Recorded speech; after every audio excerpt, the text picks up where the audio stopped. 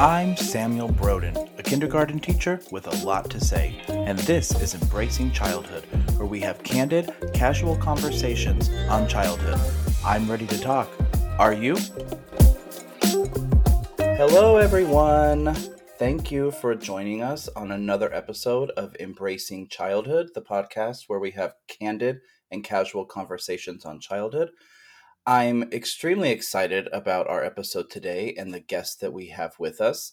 Today, we are going to be chatting with a very, very good friend of mine, someone who is extremely well versed in what we're talking about today. And you guys are very, very lucky to be able to hear from her. We are going to be talking with Lauren Montgomery today.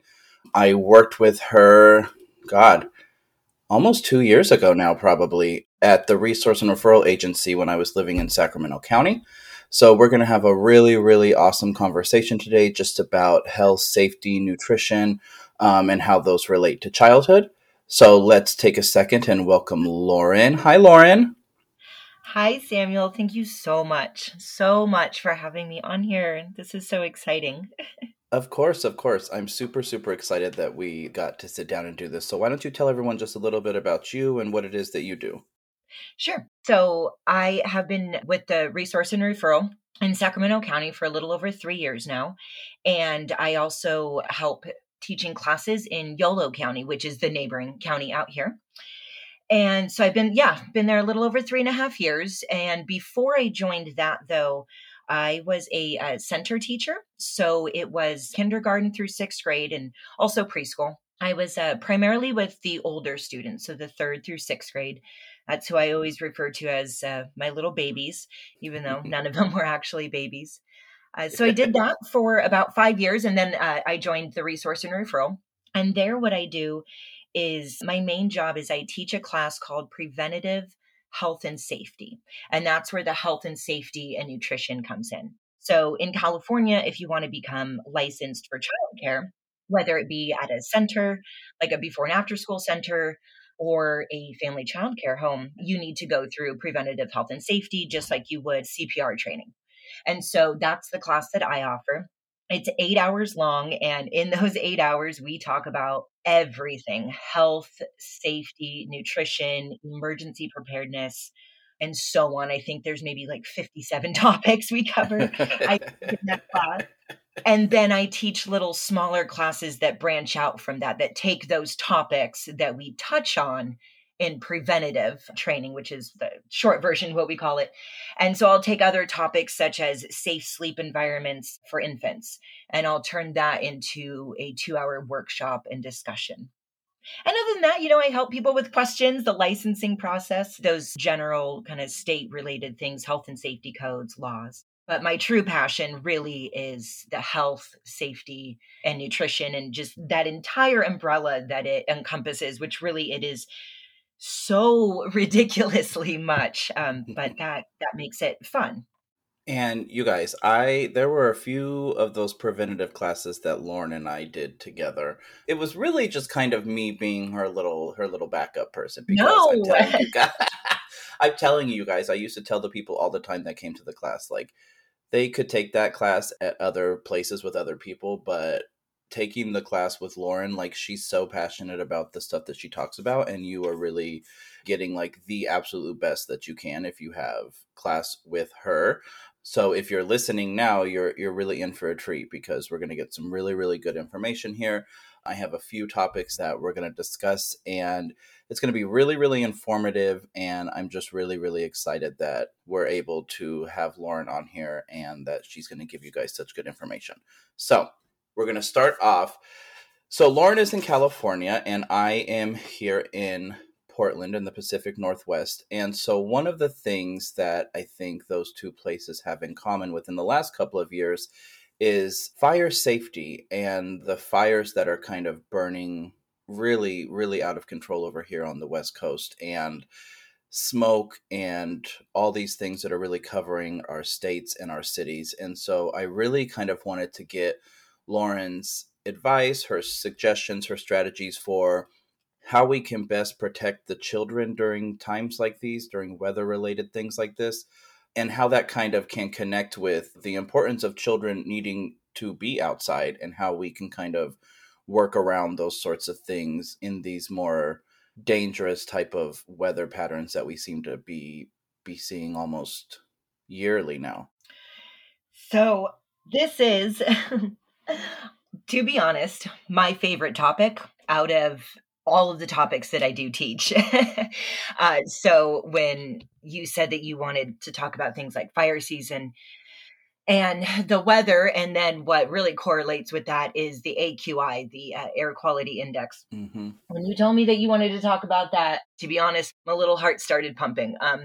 And I always feel See, I awkward. told you guys, she's so passionate about it. I told you guys this is going to be so good. I always feel a little awkward, though, saying that this is like a favorite topic of mine, because in no way is it fun or exciting Right. or anything that you want to look forward to whatsoever. It's actually very damaging and traumatizing and detrimental and a very unforgiving time of year, though, that we live in. But I think that right there is what makes me so passionate about it. I am extremely passionate about living in California. I love California. Mm. I love the entire West Coast, California, Oregon, the Pacific Northwest, Washington. It's my heart. It's where I live. And I always want to see it beautiful and taken care of and healthy for us to be in. As though the years go on, it's like science. Science evolves. We evolve as people. We are not the same people that we were in the 1800s. Science is not the same as it was in the 1800s. Our weather, our climate, our air that we breathe is not the same as back then either. And so what happens is just every year, we evolve. Everything evolves. Climate change evolves. Pollution evolves. Global warming evolves. And specifically here in California and Oregon and the West Coast, what you see is, or what we call fire season. But there's kind of a term, like for the trainings that Samuel and I used to go to for the preventative trainings. In that group, you really don't call it fire season anymore. It's California. It's Oregon. Yeah. It's how we are. It's what we're associated with is these wildfires and these structural fires. If we lived in Kansas, we'd be talking about tornadoes. If we lived in Louisiana, unfortunately, we'd be talking about, the flooding and everything that they experience there, but we don't. And so we live here and we talk about fires and air quality. Mm-hmm. So what we deal with here is, like I just said, we've got the wildfires and then the structural fires, which are two very distinct, different types of situations. A wildfire is when, you've got trees, bushes, sticks, dirt, natural items burning. And that can turn into a structural fire. Mm-hmm. But a structural fire, the smoke that comes from those items burning is much more unhealthy to us than a wildfire. Sitting out by a campfire in your backyard or while camping or something, it's got less toxicity. Because imagine, and what I like to use as an example, and for California people, I don't know who's all familiar with it, but it was back in 2018, the Camp Fire in Paradise, California. Mm-hmm. That was an entire town lost. But what that means too is that, yes, that entire town and everything, those people's lives, everything that they had, yes, so unfortunate, horribly. Down here in the valley in Sacramento, and all the way across to Canada from that fire was the pollution from it. And so everybody here in the valley in Sacramento, honestly, all the way up to Canada on the East Coast side and kind of swooping through the whole middle section there, we were all affected by the bad air quality from that fire. Mm-hmm. And so when we're talking about the air quality, we're talking about the particulate matter, and that is the stuff that's in the air, everything that burned, the homes, the cars, the Walmart, the things in the Walmart, your makeup, your jewelry, your bedding, your food, your Monopoly games, everything that you have. Now that's up in smoke, and those particles, that particulate matter is being basically dispersed throughout the air, settling down into places like here, the Sacramento Valley. I can't give a geographical spot for Oregon because I'm just not that familiar, but wherever that valley is and where those particles are going to settle, that's what I'm getting to. And so that's what the AQI is. So when these fires are happening, they could be close, they could not be. There was a time where Sacramento was affected by a fire in Kansas. There was in 2018 where Canada was affected by a fire here. Right. Paradise is like 90 miles north of Sacramento. So wherever it's coming from, what ends up happening is the AQI is measured by government sensors and then personal owned sensors, like if somebody chose to buy one. And it's basically a jar that collects the air, shakes it around, and gets an aggregate of the particulate matter, so the junk that's in the air. And that is how we get our AQI readings. AQI readings are heard a lot during this time of year, the drier months, the warmer months, which is usually when fire season is higher. I'm not going to say that's the only time. I'm just going to say it's higher. So, and I don't mean to laugh. It's just, that's just the reality of it. Yeah. I'm a super realist. Samuel knows, like, I will be super blunt and honest. But when you're blunt and honest, though, you're taking in the situation for what it really is and being realistic about it. And that's how adults can take information like AQI, and if it's really bad for the day, and be able to plan activities for the children or plan the safety or the health of the children. On any given day, if there's no fire, an AQI is going to be, I don't know, like 0 to 50 and, maybe like 23, 35. And it just really doesn't matter. Like, you're not going to hear it announced. You don't need to bat an eye. You're going to be outside running around, grounding yourself in nature and in earth. Your windows are open, unless maybe it's snowing. I don't know. It doesn't snow in Sacramento. But 0 to 50, 0 to 75, like whatever, honestly. But the AQIs have stages, and you can find that out on airnow.gov. Airnow.gov is one way. Maps, Google, you can ask Alexa, you can ask Siri. There's a lot of different ways to find it. When the numbers start rising, like at 150, when we get, unhealthy for the sensitive groups, that's when you're going to start hearing it being announced in the news and hearing it more predominantly. But your 0 to 150, it's unhealthy for the sensitive groups. But those sensitive groups include children. Right. Because their bodies, everything about them is still developing. Literally, physically. I mean, they're born, their little skulls aren't even all the way together. How could we expect that they're fully developed immunologically or cognitively? Their taste buds. So when you're little and developing, an AQI of 120 might be very detrimental and harmful to a young child, or obviously somebody, with existing health issues, asthma, COPD, much elderly. And then from there, once the AQI starts going over 150, that's pretty much unhealthy for everybody.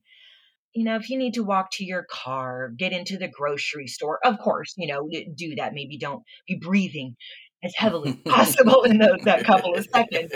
But when we're at around 150, though, that's when I get sad, because that's when we don't want to be outside and we want the windows closed so that it's not affecting our actual health. The trick, though, is that the AQI could be almost 300 and still look pretty decent outside. Little children, all they see is, hey, I see some clouds in the sun. Or they don't even need to see that. They're just like, hey, I want to go outside. Right. And I want to go play, because that's what I do. And that's what I normally do.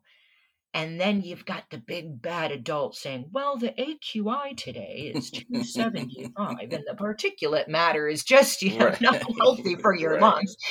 That 5-year-old doesn't care. And they don't need to. There's ways to, of course, explain lots of complicated things to children. But in that moment, they don't see the danger. They don't need to understand that an entire town just lost everything. That's, they don't, not that part.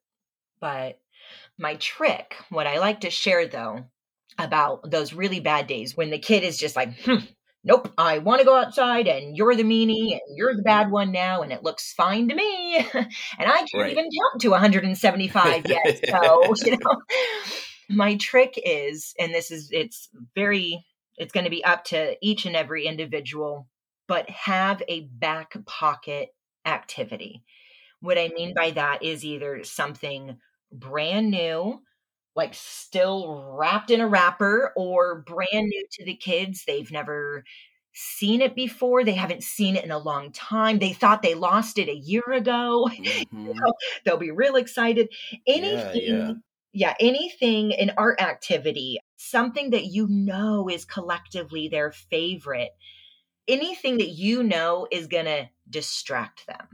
And it's like, how do you distract a child though from wanting to go outside? Like, Right, right. that's like, oh my gosh, like, and I hate saying this, but there's going to be small amount of times Hmm. where that's needed. And we just need to find ways though to still allow them to choose what they want, allow them to express their freedoms for the day, be who they are, do what they want. But as the adult, in those moments or those days when the AQI, or it's literally smoky out and it is highly unsafe for them to be breathing, we do need to protect them in those moments. And fortunately, though, there are more good days than there are bad days on that. Right. And I think that that's a really good idea that you had, because I think that that's the struggle a lot of times, is when it is like that outside and it is unhealthy to go outside. It's hard because the children need to be outside. So when they're stuck inside, it Yes. can be very, very difficult. So I think that idea of having something that you can use if there is a time that you can't go outside that the children don't get to normally do, or something that maybe it's just extra, extra special and it's not something that we ever do. But now, hey, look, we're going to do this. It really can shift what they're thinking and they can be excited about that. And then even creating those type of activities that can allow them to get that energy out that they would be getting out when they go outside.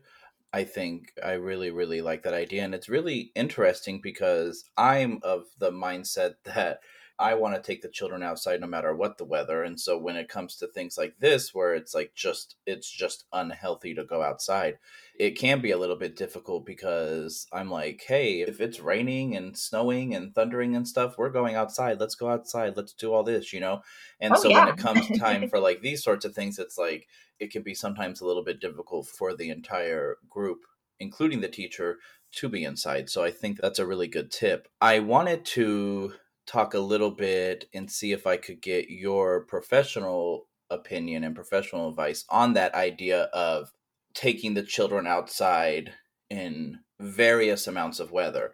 I think for people who are used to working in, a more kind of traditional center-based program, if there's a sprinkle outside, you're staying inside.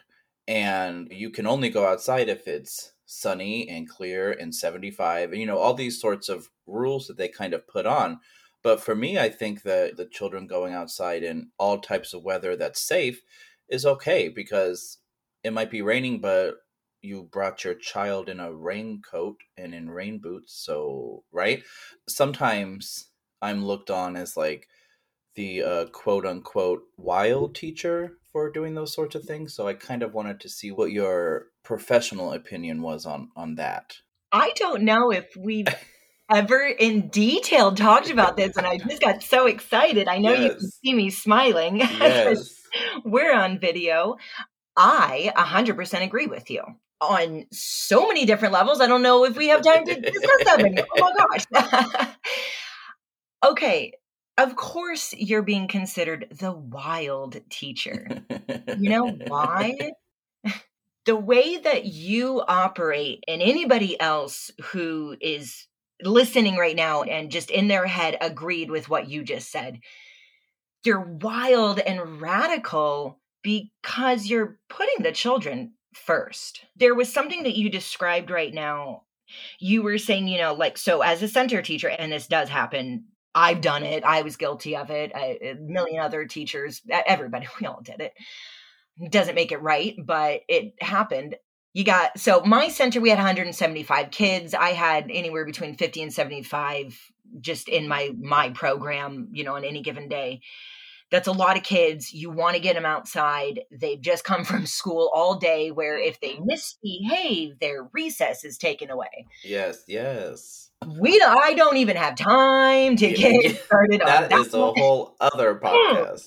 Whoa, I'm like hitting my hands right now on that one. I'm like, But it sprinkles once. Every single child. Miss Lauren, Mr. Samuel, I want to go outside. You're like, oops, sorry, sprinkle. Yep. Mm-hmm. Why are we doing that? Why did I ever do that? Why? I'd never, until I finally realized it was what I wanted. I didn't feel like standing outside. Yes. But they clearly wanted to and had zero problem with it. Once I realized, and this is my experience, once I realized that it was me, and I just started saying yes, because there's nothing wrong with the sprinkle. There's also nothing wrong with full-blown rain or snow or heat, as long as us as the adults and supervisors are, just monitoring them. Like, if it's 110 degrees out, are we offering water and shade breaks once in a while? Mm-hmm. If you're doing that and making sure they're not passing out, hey, we're good to go, and some sunscreen, Mm-hmm. And like you said, if they got sent to school or care with a jacket, and you guys live in Portland and Oregon where it snows, how in the world could you? Oh, sorry, no, it's snowing today. We got to stay inside. Girl, unless it's a blizzard. Yes. Exactly. It's fine. But the other really important thing, and that was probably all more my opinion, experience, professionally speaking, if we allow children to be intrinsically inherent, make their own choices, even if we know that they're wrong, it doesn't matter. And I'm talking about, hey, it's snowing out and little Samuel wants to go out and play in the snow. Okay, Samuel, would you like to wear a jacket? And you say, nope, I'm good. Okay, cool. All right. If you want a jacket, you're going to let me know real quick. And until then, I'm going to watch you make that super cute snow angel in the driveway and make those amazing memories. And then, okay, maybe it looks like you're shivering a little bit. All right. Hey, come on. Let's go get some hot cocoa and take pictures of that snowman. But when we allow them to choose and make decisions for themselves, it gives them independence, confidence. They start to realize, oh, whoops, it is cold out. And now I do want my jacket. But when I first came out here, I was so excited and I had been jumping up and down while mommy stood over there, not jumping up and down. No cardio. The heart isn't pumping. This child's is. The body is warmer. They're running around outside. And that's what I started to realize, was that these kids are running around outside having a blast. I'm standing over here in a corner needing to do my anecdotal notes. Of course I'm freezing. Yes.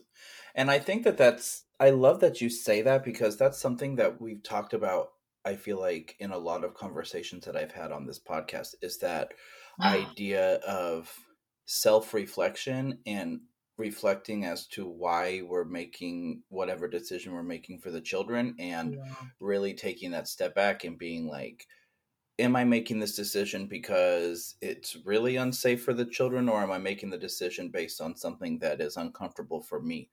And I think that when we are able to look at it that way, we can really open up the things that we do with the children so much more, and we can allow them that trust and that time to make their own decisions and to learn about natural consequences, where it's like, okay, you're cold now. Okay. If you go outside and it's kind of cold and you don't have your jacket, that's what happens. Let's go get it, whatever it is.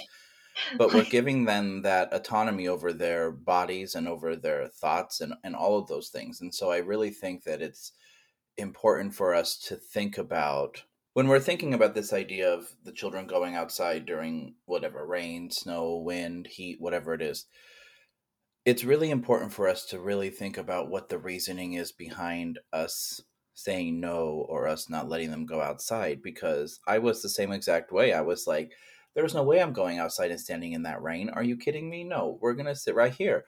But then once I started really unpacking that and really trying to figure out what the reasoning was, there really was no reason besides me being uncomfortable. And like you said, I'm uncomfortable because why? Because I'm just sitting here. So I'm like, okay, next time it rains, let's just get excited and go outside. And how about I play with the children? Or how about I do some things that I would have wanted to do, you know? And so then you do it. And so you go outside and you're like, hey, this is actually kind of cool, like running in the rain and, you know, whatever all these things are. And so it really changes the perspective and it allows the children kind of that space to experience that as well, because children, they learn so much more and they learn much better when they're actually experiencing things. So it could be one thing for us to sit there and be like, this is what rain looks like, and this is what happens when it rains, and da da da da da, you know? But it's like, no, let's go outside. Let's feel it. Let's smell it. Let's see how much we can collect of it. Let's measure it. All these things that they can do that are hands-on and really holistic, it's they're going to learn so much more from it. And those are really all the reasons why I believe that way and why I believe that children should be outside as much as is possible for their safety and things like that. And I'm really, really glad to kind of hear you be on that same page, Yeah. I mean, because it's so totally. important. And you know, we think about when we were younger, it was always fun to like run through the puddles or play in the snow or be outside when it's hot and spray the hose and, you know, do all those sorts of things that we did. And so it's very strange that now that we're adults, it's like we completely forget about all that and really just think in a more like selfish way. And so I'm really glad that you brought up that self-reflection piece, because I think that that really carries over through all the work that we do with children, because a lot of the responses we give children, a lot of the reasons we give children are all really just based on our own personal experiences and our own comfort levels that we really haven't unpacked or dealt with yet. And so I think that that's I really love hearing people like organically say things that I also believe at the same time. So it's like when you were talking about that, I was like in my head thinking like, yes, yes, that's exactly it. I love how like things can come and tie back together. So I really, really, I'm glad that you brought that up, because I think that's super, super important. And then, of course, like always, like, yeah, making sure that us as the adults are making sure that things are safe and think the children are healthy and these things are happening when they're outside and these sorts of things. Because I feel like a lot of times parents can also have weight on that decision as well, you know, where it's like, oh God, if I take Johnny outside, his mom's going to be so pissed at me because he's going to be wet or he's going to be whatever.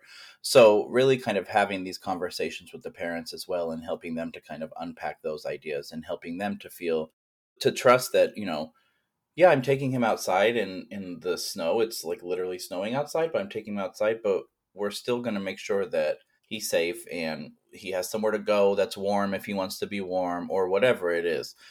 So yeah, so I'm really, really glad that you said that.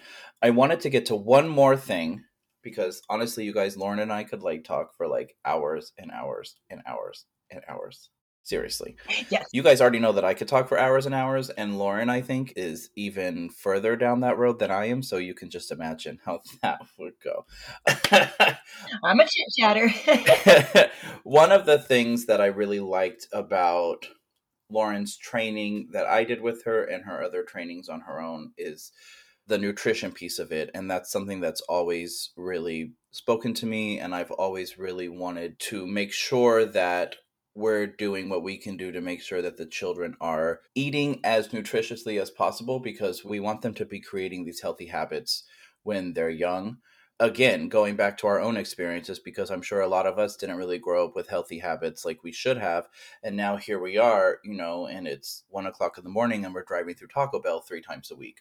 And it's like those sorts of things where it's like we need to kind of think about like, oh, I really wish I had learned a healthier way to have a relationship with food, or I really wish that I had learned a healthier way to have a more positive relationship with my body and with who I am. And so that's always been something that's been really interesting to me and something that I want to do my best to kind of instill in these children.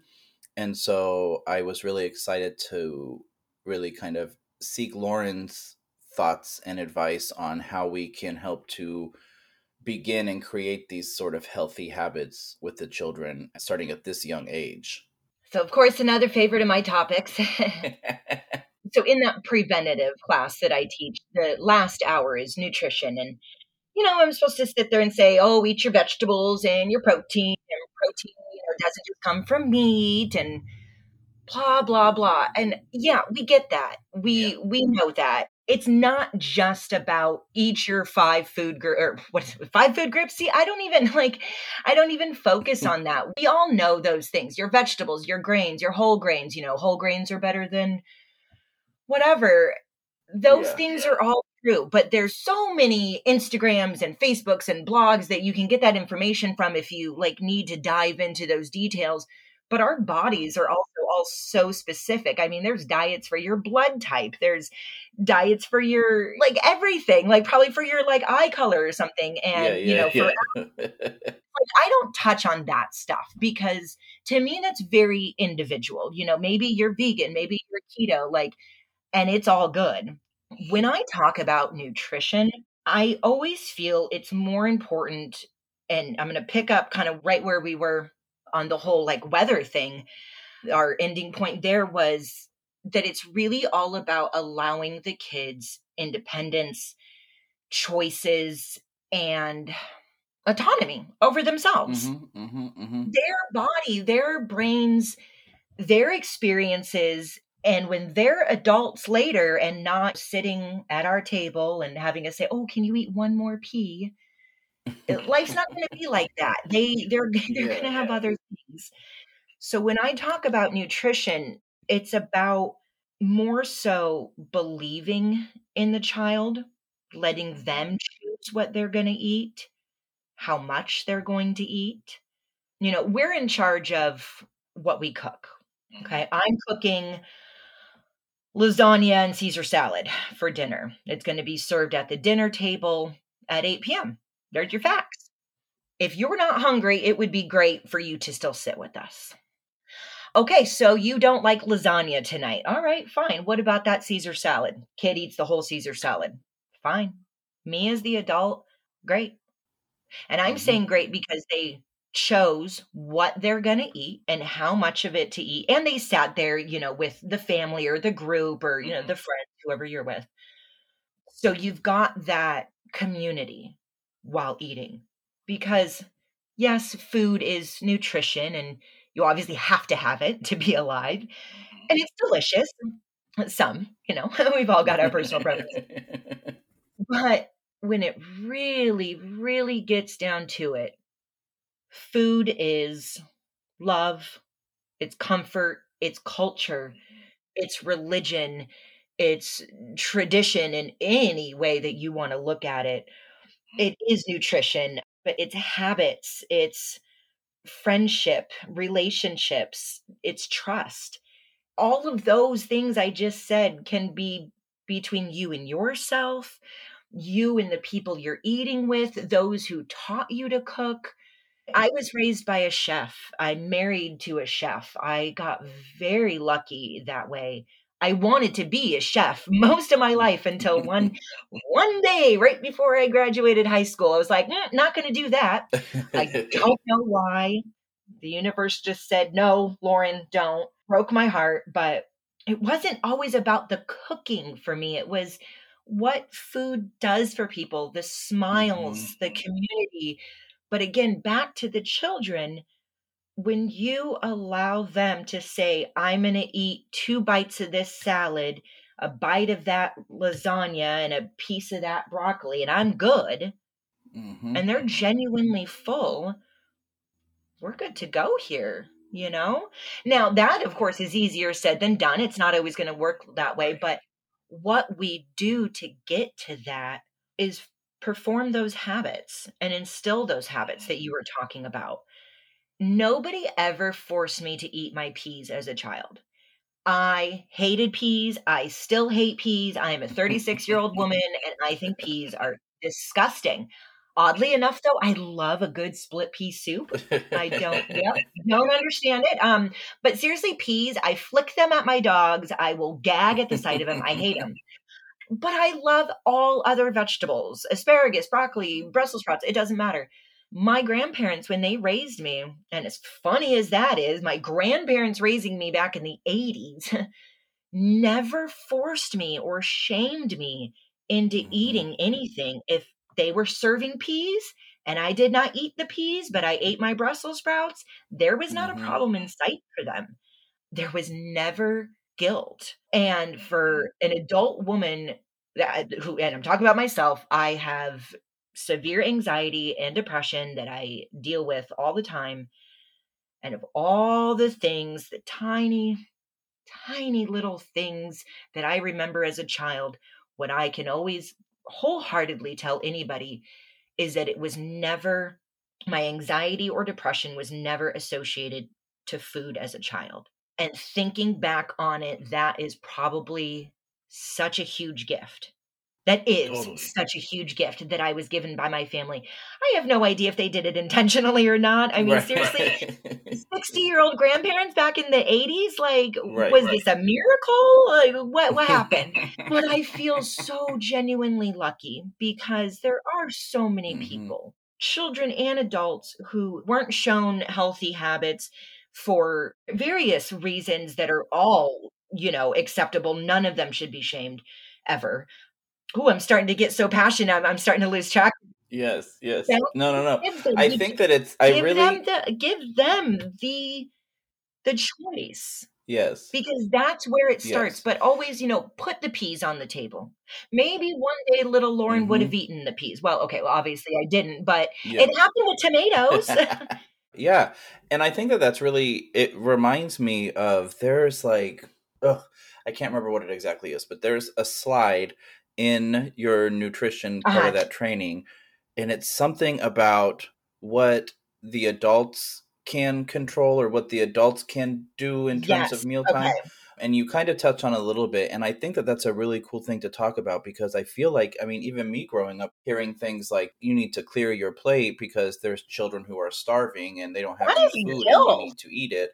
All that kind of stuff, right? And so then you grow up with that idea. And so that's why, people are overeating, or that's why people have these unhealthy relationships with food. And so it was making me think of that slide. I hate that I can't remember exactly I have my binder actually right here in front of me. I knew it. I knew she would. I knew it. Because I'm like, I know I have it memorized. I should probably, here it is.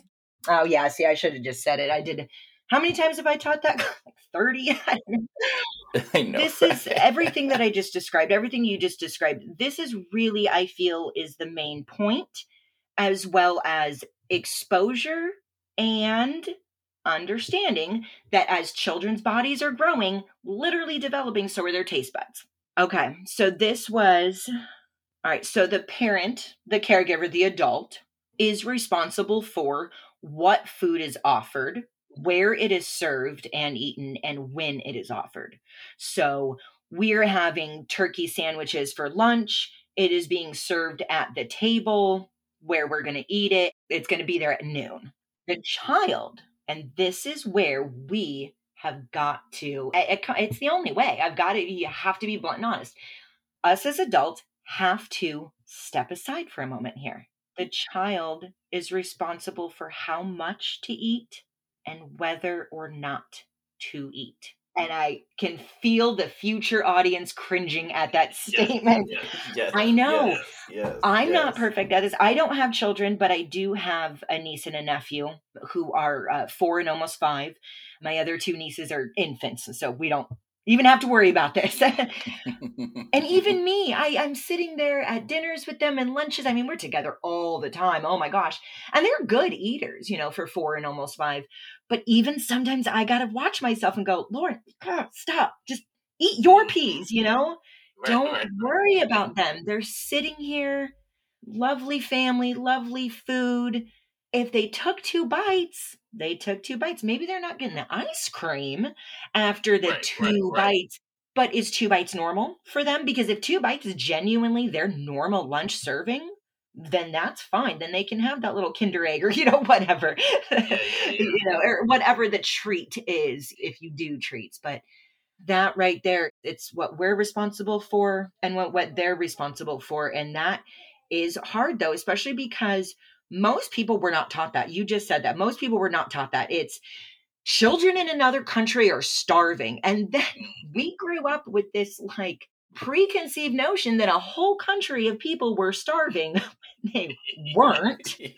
Like, every other child in the world is apparently starving except for me. And if I don't eat this food, it's even worse. But that guilt, like, think back on it. Everybody listening right now, please, 2 seconds, think back on somebody ever saying, like, somebody else could be eating that. Or, somebody else would appreciate that. What did that do to us? And how did our little brains take and absorb and churn that information into God knows what it came out?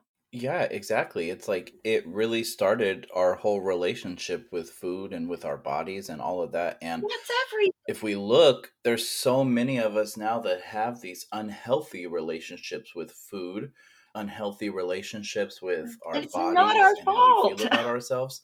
It's not. Exactly. And so that's another thing that takes us back to that idea of that self-reflection piece and thinking back to things in your childhood and how those things molded you into who you are now.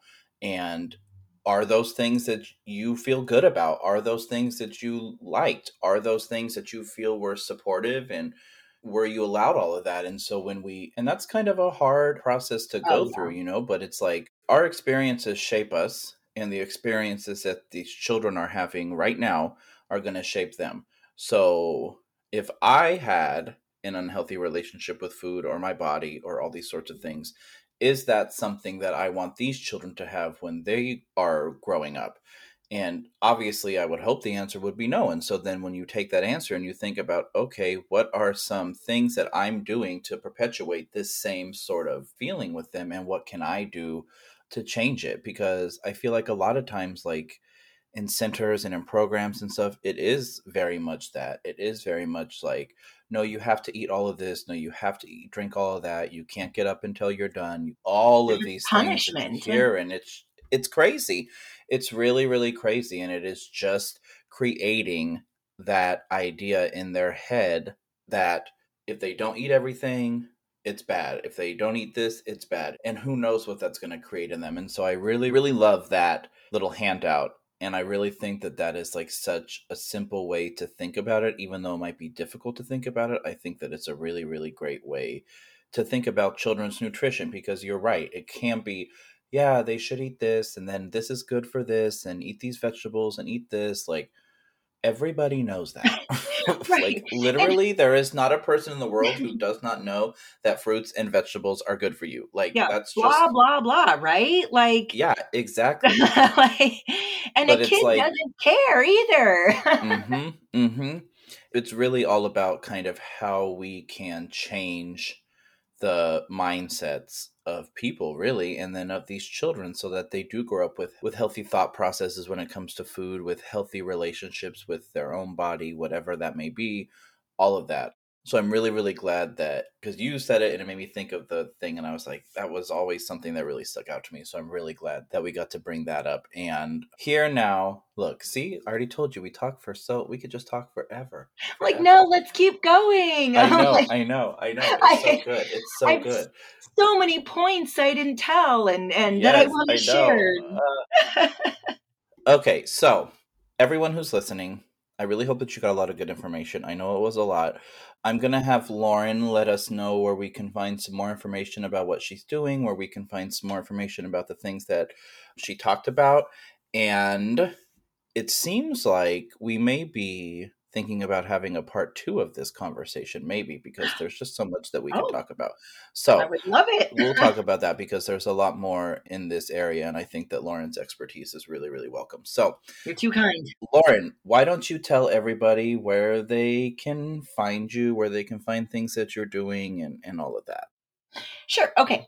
So I do not have a beautifully curated Instagram like Samuel, which I hope you're all following him on all of his platforms and different apps. I have to say that though, like before I even like do anything for myself, because they're so beautifully done and they're just so from the heart. So please, everybody must be following him. So I don't have that. So just follow him instead. But what I do have is a YouTube link, which Samuel said that he'll put in the description or somewhere that you can all access. And the link is basically just to a compilation of videos that I have put together. They are all, what is it? I think I have a video for each topic that I discuss in that 8-hour class. Now, and then all the other classes that expand on that. So we've got like how to use fire extinguishers, carbon monoxide poisoning, signs and symptoms, safe sleep videos, like how to sleep an infant safely, to try to do what we can to prevent SIDS, sudden infant death syndrome. And the list just goes on. Car seat installations. So all of those videos are going to be in there. Some are short, some are long, poke around, open to the public. I don't post too much, but feel free to subscribe. But I think all of my videos are pretty much out there at this point. Yes. So yeah, check those out. Like I said, some are 20 seconds. So poke around and just see if there's a topic that you're interested in. And obviously that can expand and open up more for you. That's awesome. That's really, really cool. Yeah. But if there's just anything that I could say last would be, in every topic you're discussing for children, whether it's being in nature and having your feet grounded in the earth, or health, safety, or nutrition, as the adult, think for yourself, whatever your heart and brain tells you, and know who you are, or at least be able to acknowledge that you are on the path to that discovery. Mm-hmm. Because when you just go off of everything blindly from whatever we were taught, you might be leading blindly. But when you think for yourself, that's when you can get to how you actually want things. Oh, beautiful. What a beautiful way to end that. That is amazing. I will put that link up in the description for you guys to check out. Please go check it out. It's amazing. And I'm really, really glad that we got the chance to talk with Lauren today. Hopefully we'll talk again. I really hope you guys got some good information out of this. Like I said, check the link when I post it. Check out her videos. As always, follow us over on Instagram at Honoring Childhood and Embracing Childhood Podcast. If you want to be on the podcast, if you go to our website, honoringchildhood.org, there is a little form for you to fill out if you're interested in coming on and having a discussion with us. We want everyone to come on. And yeah, make sure you subscribe so you know when new episodes come out, and share and tell your friends. And we will see you guys next time. Thanks, Lauren. Thank you so much. I love you forever. I love you. Bye, guys.